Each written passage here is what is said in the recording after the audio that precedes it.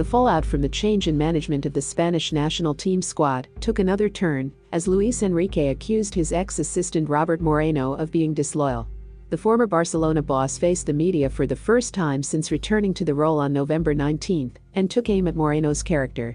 Moreno served as Luis Enrique's assistant until the latter stepped down from the top job in June to care for his young daughter, Sana, who died in August following a battle with bone cancer. Spain qualified for Euro 2020 under Moreno, but he will not be part of Luis Enrique's backroom team moving forward after a falling out between the pair. "The only person responsible for Robert Moreno not being on my staff is me," Luis Enrique said.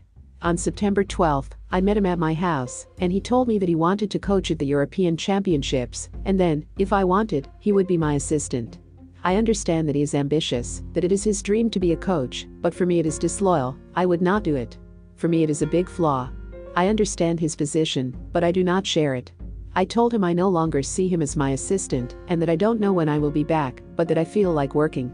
He finished the meeting in a cordial way, and I called the people on my staff to let them know my opinion and that of the other side, so that no one misrepresents my words. From there, I must say that I never approached the federation. I never called them. Professionally, I have no reason to criticize Robert Moreno. He is very prepared and is a very good coach. His words said one thing and the facts were very different. I am not the good one in this movie, but neither am I the bad one. The 49-year-old went on to thank the football world for the support he received following his daughter's passing and affirmed his eagerness to return to the dugout. "It's hard to know what day I decided that I wanted to go back to the bench, but it was very soon," Luis Enrique said.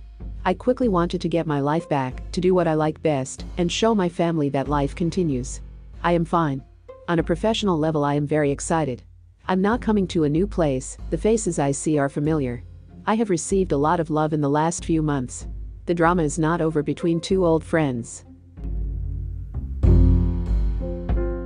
Remember to follow Golia by hitting the follow button, and let's get to 1 million followers, and tune in daily for new episodes.